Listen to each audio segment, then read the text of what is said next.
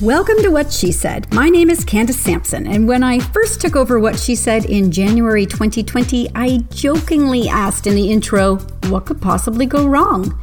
And then 2020 said, let me show you. My life has been a country song ever since, but then again, so is everyone else's right now. Thankfully, through this podcast, I get to meet the most amazing women in Canada and around the globe and share their stories with you. What She Said is here to talk about anything and everything under the sun as interpreted by and through the perspective of women. Because honestly, we've heard what he said for long enough. If you like what you hear, be sure to hit subscribe and share this podcast with a friend. Today's show is coming right up. We live in a world divided on just about everything, from wearing masks to left or right politics and to conspiracy theories. How then do we deal with disinformation, particularly when each side believes their side is the right one? Equally as pressing, how do we ensure that Canadian news content has a fair shake when global companies are driving the views and news online? Heather Bacon is the deputy publisher at iPolitics.ca and joins me today to discuss why it's so important to protect Canadian news media and some ways to tackle the disinformation war. Welcome to the show, Heather. Thank you very much, Candace. I just want to clarify my last name is Bakken, not Bacon, but that's okay because my handle is Bakken Bits and it's a play on Bacon Bits, but it's more Bakken the oil rather than Bacon the food. I will never forget that now. Thank you. Okay, so let's talk then about, so why do you think, you wrote an article, an opinion piece in the Toronto Star. So let's start with why you think Canadian news media is in jeopardy. Journalism is, you hear this often, that journalism is a cornerstone of democracy. And right now, I think we're in a battle of freedoms. And the irony is that people don't understand the potential threat to their freedom and liberty that the lack of competitive news media and journalism provides in that ecosystem of information, fact-based evidence. So that is a foundation. And then I think we have to bifurcate Canadian content versus news. So they're two different issues, right? We have content, which is the news, and then we have culture. So Canadian culture, and how do we address the cultural side? And that's where it gets a little bit tricky because there's a gray zone in between. And I think on a policy level, we're trying to figure it out. Where do newspapers fit? Where does digital online news media fit? And where does broadcasting fit? And, CRTC is in a direction where they want to separate those two. So if we're going to separate them, let's talk about the news. Let's talk about journalism and that impact on culture, which is different than Canadian content. So I just does that make sense? Yeah.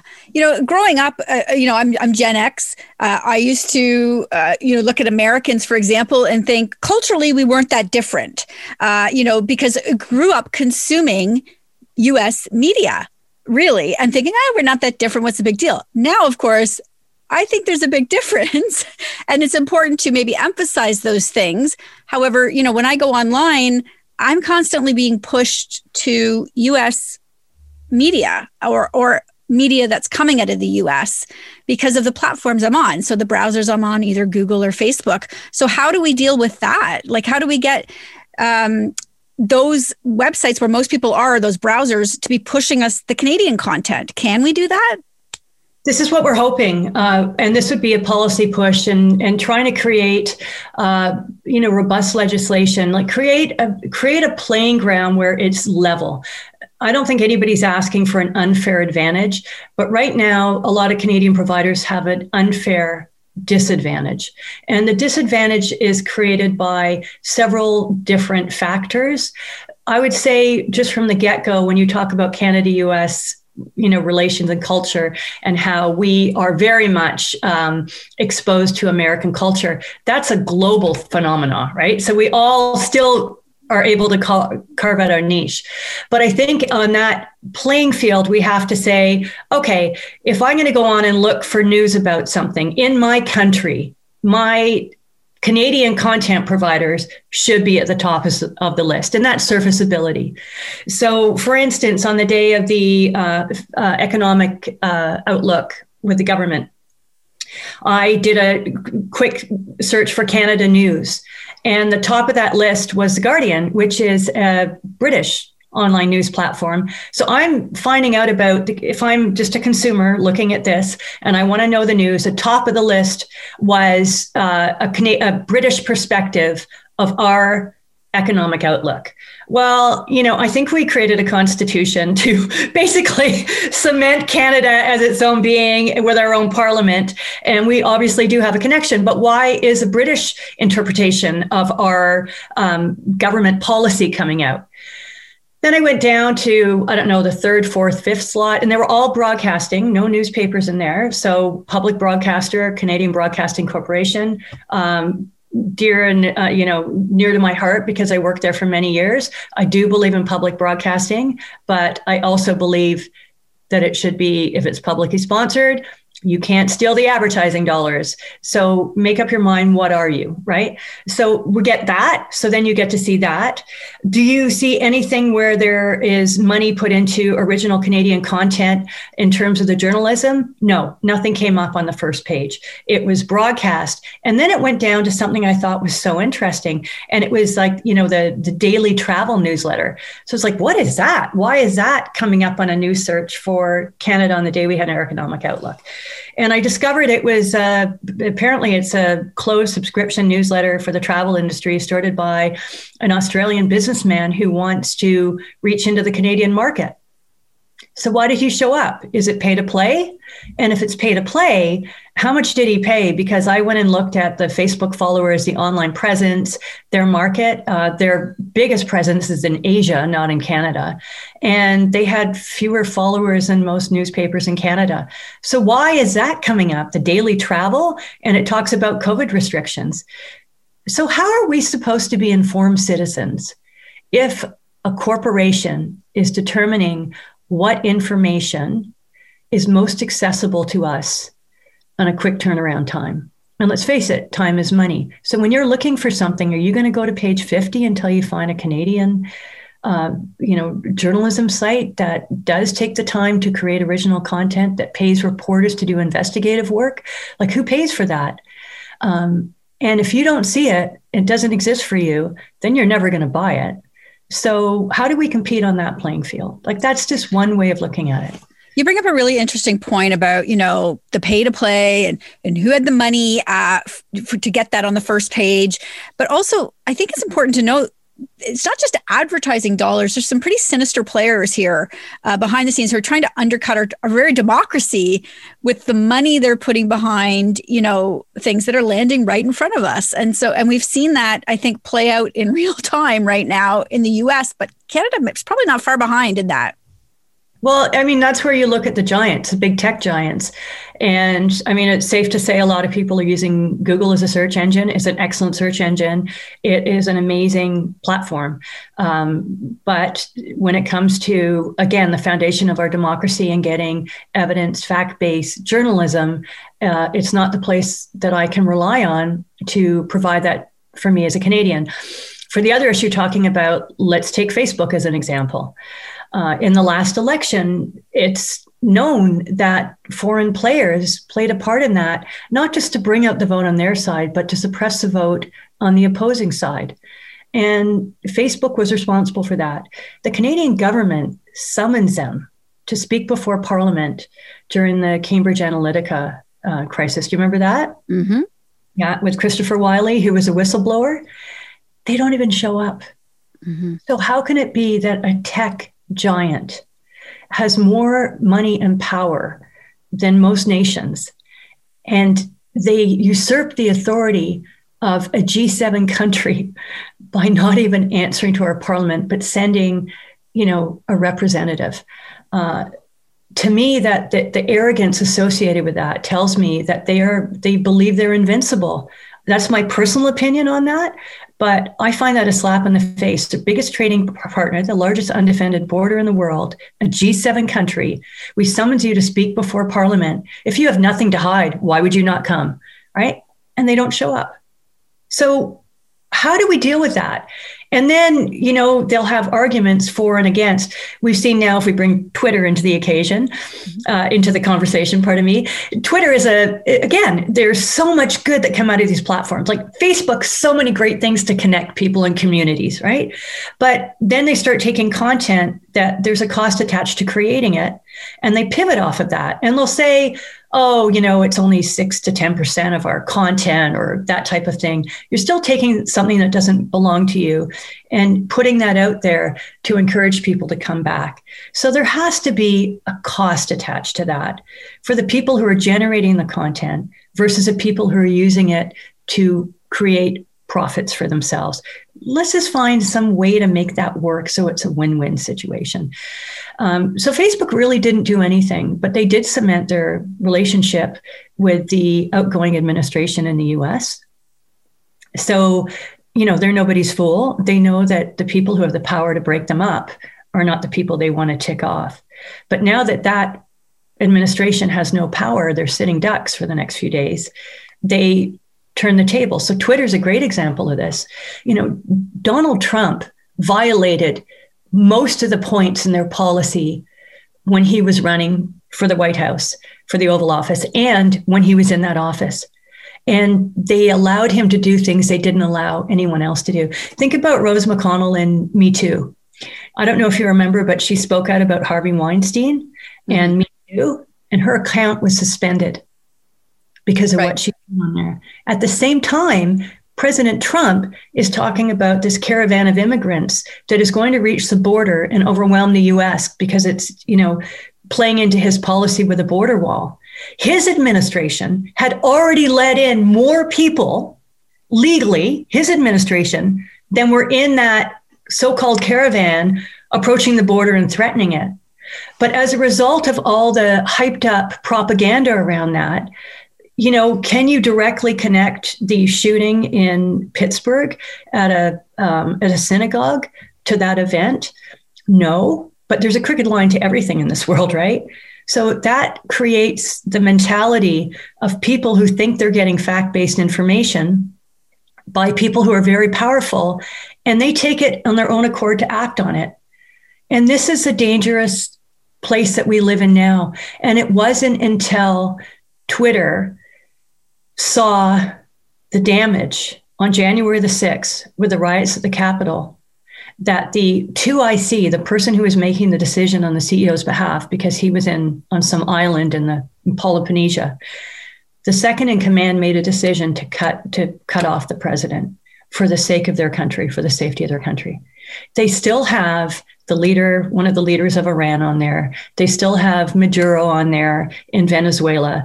They have people who are, the government does not look kindly to, and they cut off their own president. So now what do you do with that, right? So the argument of censorship comes up. But really, what trumps what? Is it safety or censorship? And I think when we talk about free speech, which is what we all, I believe, defend, everybody, doesn't matter your political stripe, north or south of that border. When it comes to free speech, invoking mob violence is not protected. So this argument, the false argument of this being freedom of speech, is not the actual argument. The argument is, what are the benefits of using these platforms in the way they're being used? What is the outcome and what is the end result? And in a civil society, we have a contract with each other that you should be able to go out and experience your freedom, liberty, health, and happiness, whether you're in Canada or the US, without someone encroaching on that. And that's what we're fighting for. So when it comes back, we pull it back to journalism and how to, not give journalism an unfair advantage, but don't give it an unfair disadvantage. So in other words, if we're creating content, if we're holding the powers that be to accountability journalism, everybody should be on board with us. It shouldn't be a right-left phenomenon. It doesn't matter who you are, whether you're Donald J. Trump or you're Joe Biden. You should be held accountable for the policy and your actions. And it's the role of journalists to go after everything that doesn't smell right. And then, as we've seen in the time of crisis, we all look in the same direction. So in Canada, when COVID hit in the first wave, I think there was a renewed appreciation from government on the provincial levels as well as federal, of how media is a partner to help Canadian citizens have the best possible outcomes in a time of crisis. So we all look in the same direction. We're not adversarial. We're not trying to bite the hand that feeds us. We're trying to help the people who need to be helped, whether they know it or not. That's where journalism comes into play, and that's what we have to protect. So our role changes. When we need to help people, we help people. When we need to protect people, we protect people. When we need to look into something that has a massive outcome for most citizens, and that would be policy, we need to dig deep and make sure that it's thought out, that there's transparency, that it's going to be legislated to good effect for people. And once it is, we have to make sure that people who said they were going to do something do what they say they were going to do, because that was basically the buttress that allowed this to move forward. That's what we do. So why not protect that? Because it all fits together in the same ecosystem. And that is something that is Canadian culture, unique to us because of our parliamentary system. You're right. I grew up Gen X too. Anne Murray and Gordon Lightfoot were basically on the radio every day, all day, and it drove me nuts. But, as I grow up now as an adult, I appreciate the sensibilities that art plays and music plays in distinguishing us from American counterparts. So yeah, I was stuck to the TV too. I watched American television. My family was the Brady Bunch. Carol Burnett was my mom. But Gordon Lightfoot and Anne Murray were in the other part of my brain, writing songs about the Canadian experience. So I don't know, these are really fine lines we have to think about at a philosophical level, at a practical level, at a legislative level, at a business level. And let's bear in mind as Canadians, do we want corporations that are profit driven, that have shareholder considerations in their business decisions to determine what we can and can't see when we do a search for news? Do we really want Mark Zuckerberg determining what goes on where and when and who gets to pay for that? When you're going back to we're talking about troll factories during an election, there are bad actors who want to subvert democracy everywhere. Yeah, it's funny that you say that. I think about that a lot, about who's pulling the levers here. And it's not Justin Trudeau and, Donald Trump. It's Mark Zuckerberg and Jack Dorsey and, Tim Cook, these people, Amazon, Jeff Bezos, these people have an enormous amount of money behind them. And they're driving the conversation online, which is highly disturbing. So obviously, I don't think we can sit back and just go, oh, the government's going to take care of this. What can we do as individuals, as private citizens, to ensure that we protect Canadian news media, that we make sure we're getting balanced reporting? Any suggestions for people? Well, that's the $1 million question, Candace. And if I had the answer to that, I think everybody would be pretty safe and secure. What I can suggest is mainstream journalism has a lot of thought behind it. The challenge is people don't want to pay for things they've been getting for free. Mm-hmm.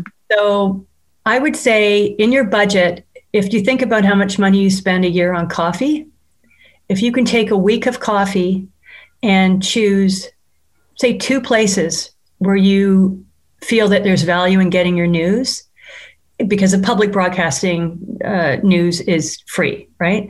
And compare it.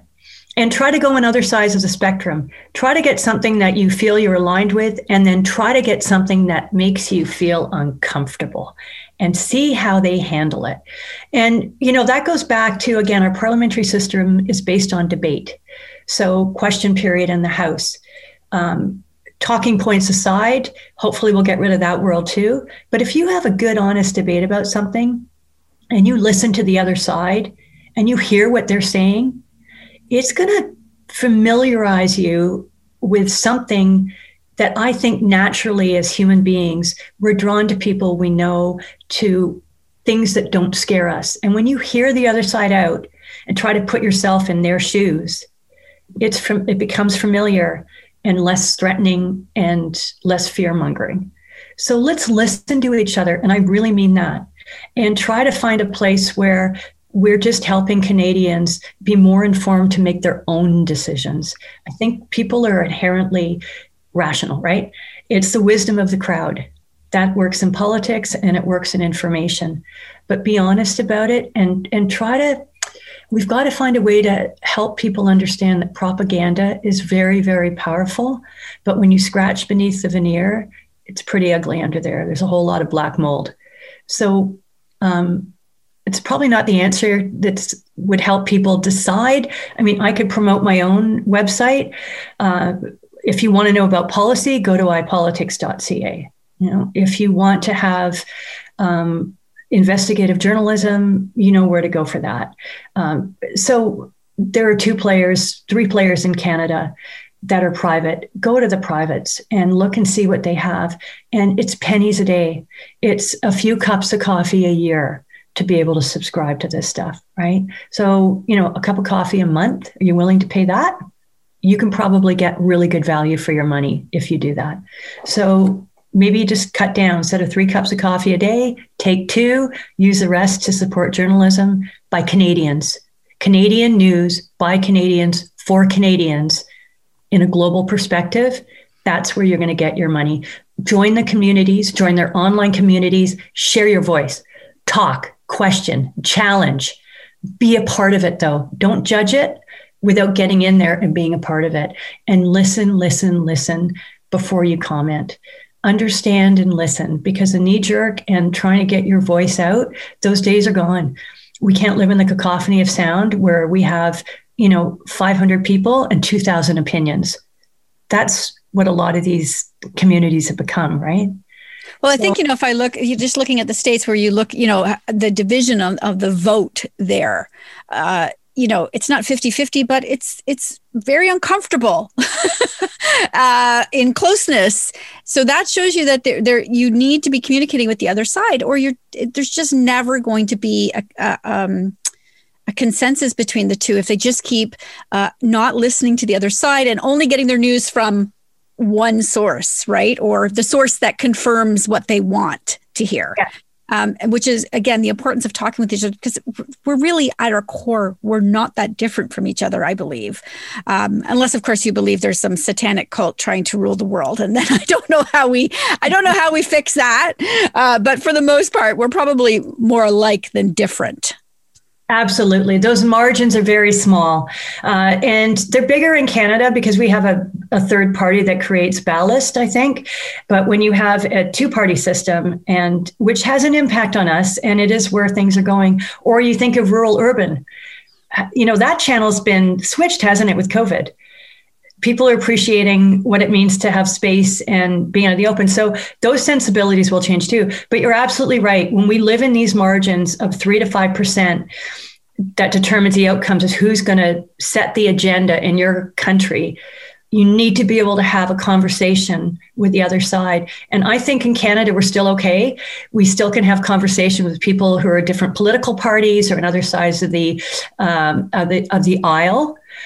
But it is narrowing and it is becoming more polarized. And it's kind of a joke when you talk about, conspiracy theories and alien nations, but, when you think of QAnon and how that was a fringe dark media site 5 years ago, and then all of a sudden that information started jumping onto Facebook, and then it showed up in the president's Twitter feed the same day. That's where those fringes, we take a hard left or a hard right, and all of a sudden the center is being ruled by those fringe elements. So again, let's get back to that play. I think most people they're kind of centrist in there. They may be, in our country, liberal in some areas, conservative in others, NDP, Green. Like we're not black and white. People aren't black and white. So this is why shows like yours are fantastic. If people are listening in and they're listening to your show, hopefully they're listening to other shows and they're hearing your perspective and other perspectives. And over time, they're going to come to trust you and value what you're sharing. But don't put all your eggs in one basket. Go to a few places, I guess, would be. Moderation it sounds super boring, but it is a place where you can get another viewpoint and, just find something that aligns. And sorry, there's one other thing you said that's really important. You talked about affirmation and that echo chamber. And I think we have to get a little bit away from wanting your voice heard and to have people follow you and respond to you.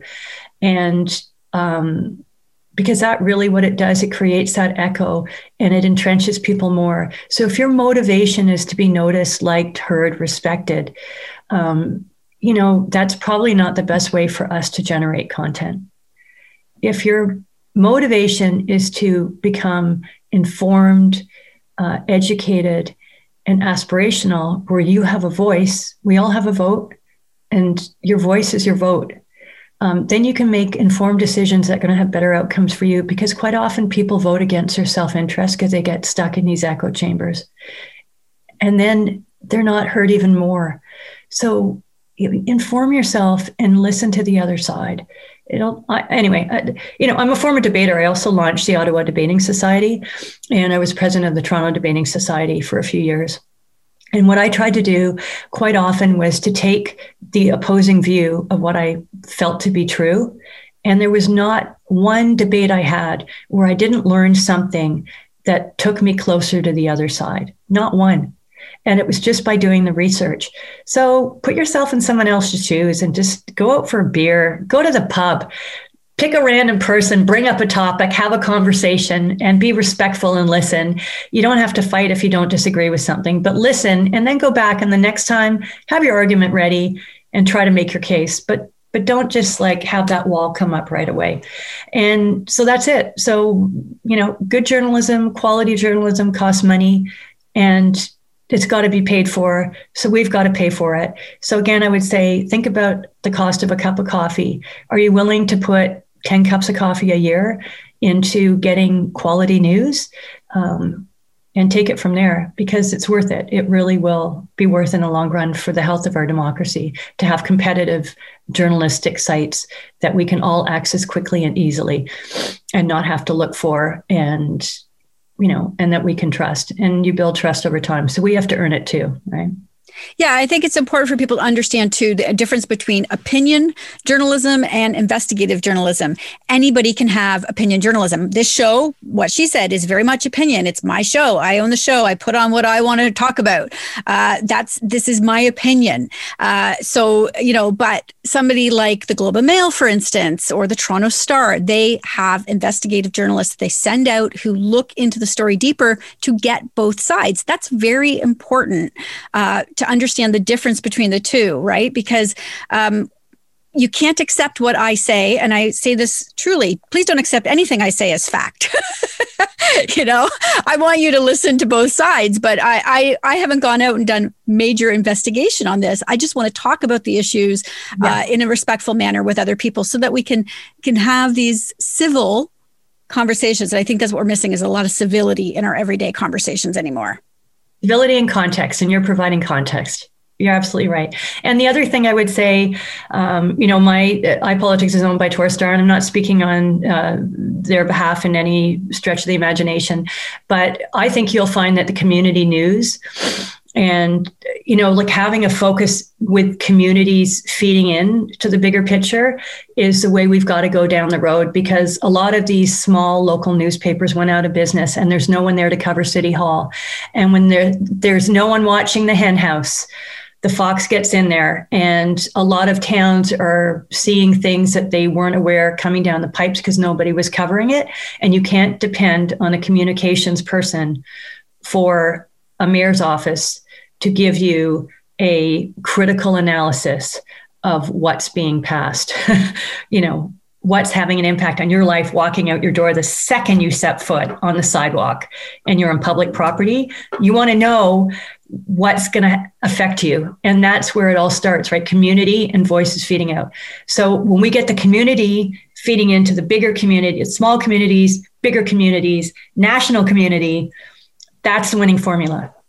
And so go local too. Go local, go national, go international, and get the big picture. And so, your opinion matters, Candace, because you think about it. But you're right, it's your opinion. And there could be someone who disagrees with you, disagrees with me. I'd love to have a conversation with that person who thinks you're absolutely wrong, because I'll learn something from them, right? They'll teach me something about my point of view that can help me go in the right direction. And it's like taking a ship in treacherous waters. You've got to constantly navigate those waters, know what's beneath you, know what the wind factor is. Like, we have so many things coming at us. So don't put yourself in one place and think that immovable position is something you need to fall on the sword for. We evolve.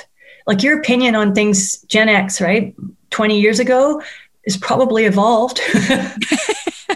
But actually, I think we're probably the coolest generation. Sorry, I'm just going to put it out there. We were sort of made for this moment, the latchkey kids at home alone. This pandemic we were made for this pandemic. But and I just want to hammer home one last point. We've gone way over time for radio, so this is going to be a longer form podcast now. But I do want to hammer home one point, and that is getting that local news, because it's very, very important. Because as you were saying that, I was thinking, where did I look first for news today? I went to CTV, which is national, and I went to CNN, which is American. Yeah. I have no idea what is happening in my own backyard right now. And that is wrong. And you've made me very conscious of that, because I'm going to switch that, because I should know what's happening locally in my own backyard first before I expand outwards, because it doesn't matter what is happening in Paris right now to me. I'm sure it matters on a global level, but at this moment, probably not crucial, right? So yes, backyard first. I love it. So what you're basically talking about is news triage. Yes. Right? Yes, exactly. So, yeah. Okay. And that's the way to do it. And there are and you will help community news by just reading them. And I think I'm an eternal optimist on this stuff.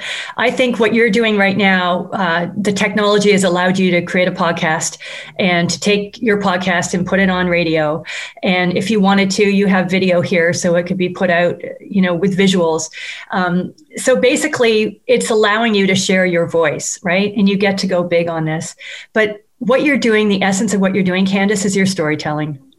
And storytelling is not going anywhere. It's been around for millennia, and we get new technology. We went from, when you think of the innovation of papyrus, of paper, from hammering stone, can you imagine how much time that saved? I think we are panicking, thinking technology, it's going so rapidly, like it's rapidly evolving.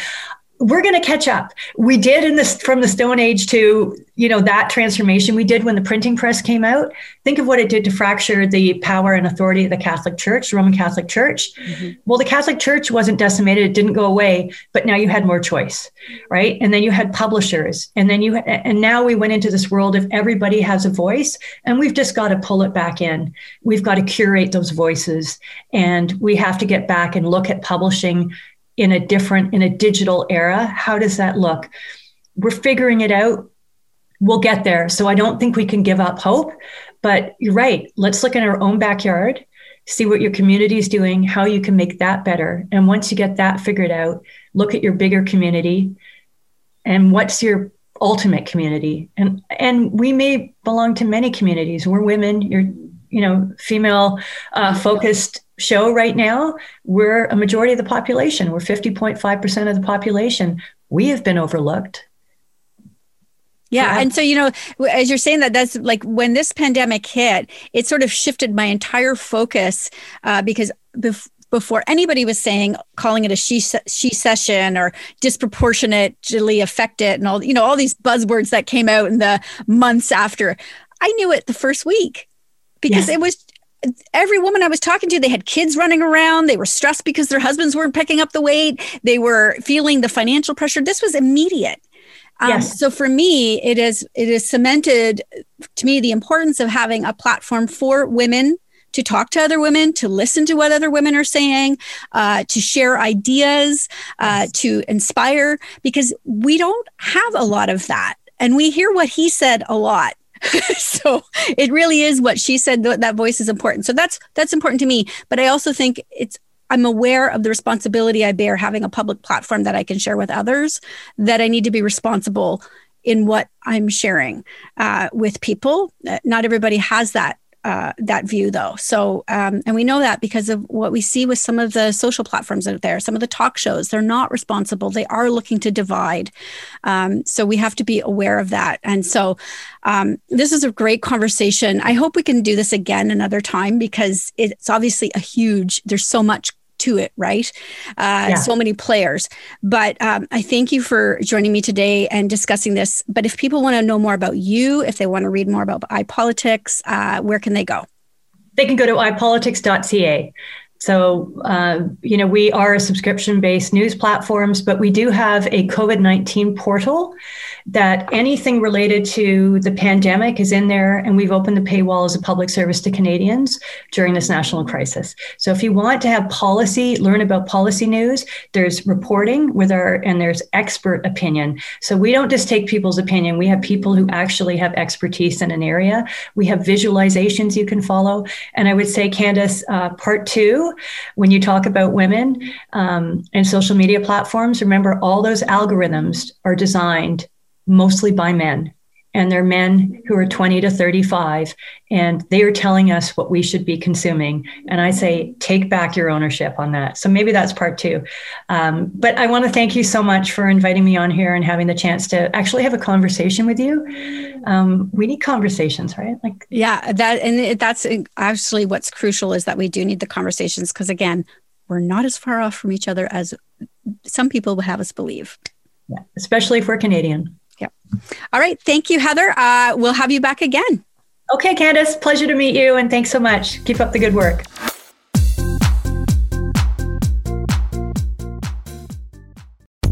It is your favorite girl. That's right. It's the Ali Mars, the one and the only. Everyone else just ain't me. I am the host of Welcome to Mars, a lifestyle podcast where nothing is off the table. I have come a long way from sex and dating and have transformed the new vibe to all things lifestyle. We still talk sex, but I'm more interested in the journey, where people have come from, how they made it, and where they're going. Subscribe or follow to a brand new look and a brand new era.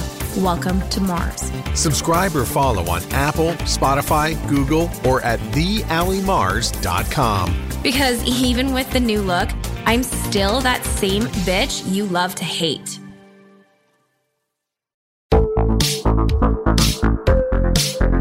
Hi, I'm Connie Thiessen, the host of Broadcast Dialogue, the podcast. We focus on Canada and the challenges facing Canadian radio and TV, as well as highlighting those moving the industry forward from podcasting and streaming to new broadcast tech. Check us out at broadcastdialogue.com or your favorite podcast app. Another Sound Off Media Company podcast.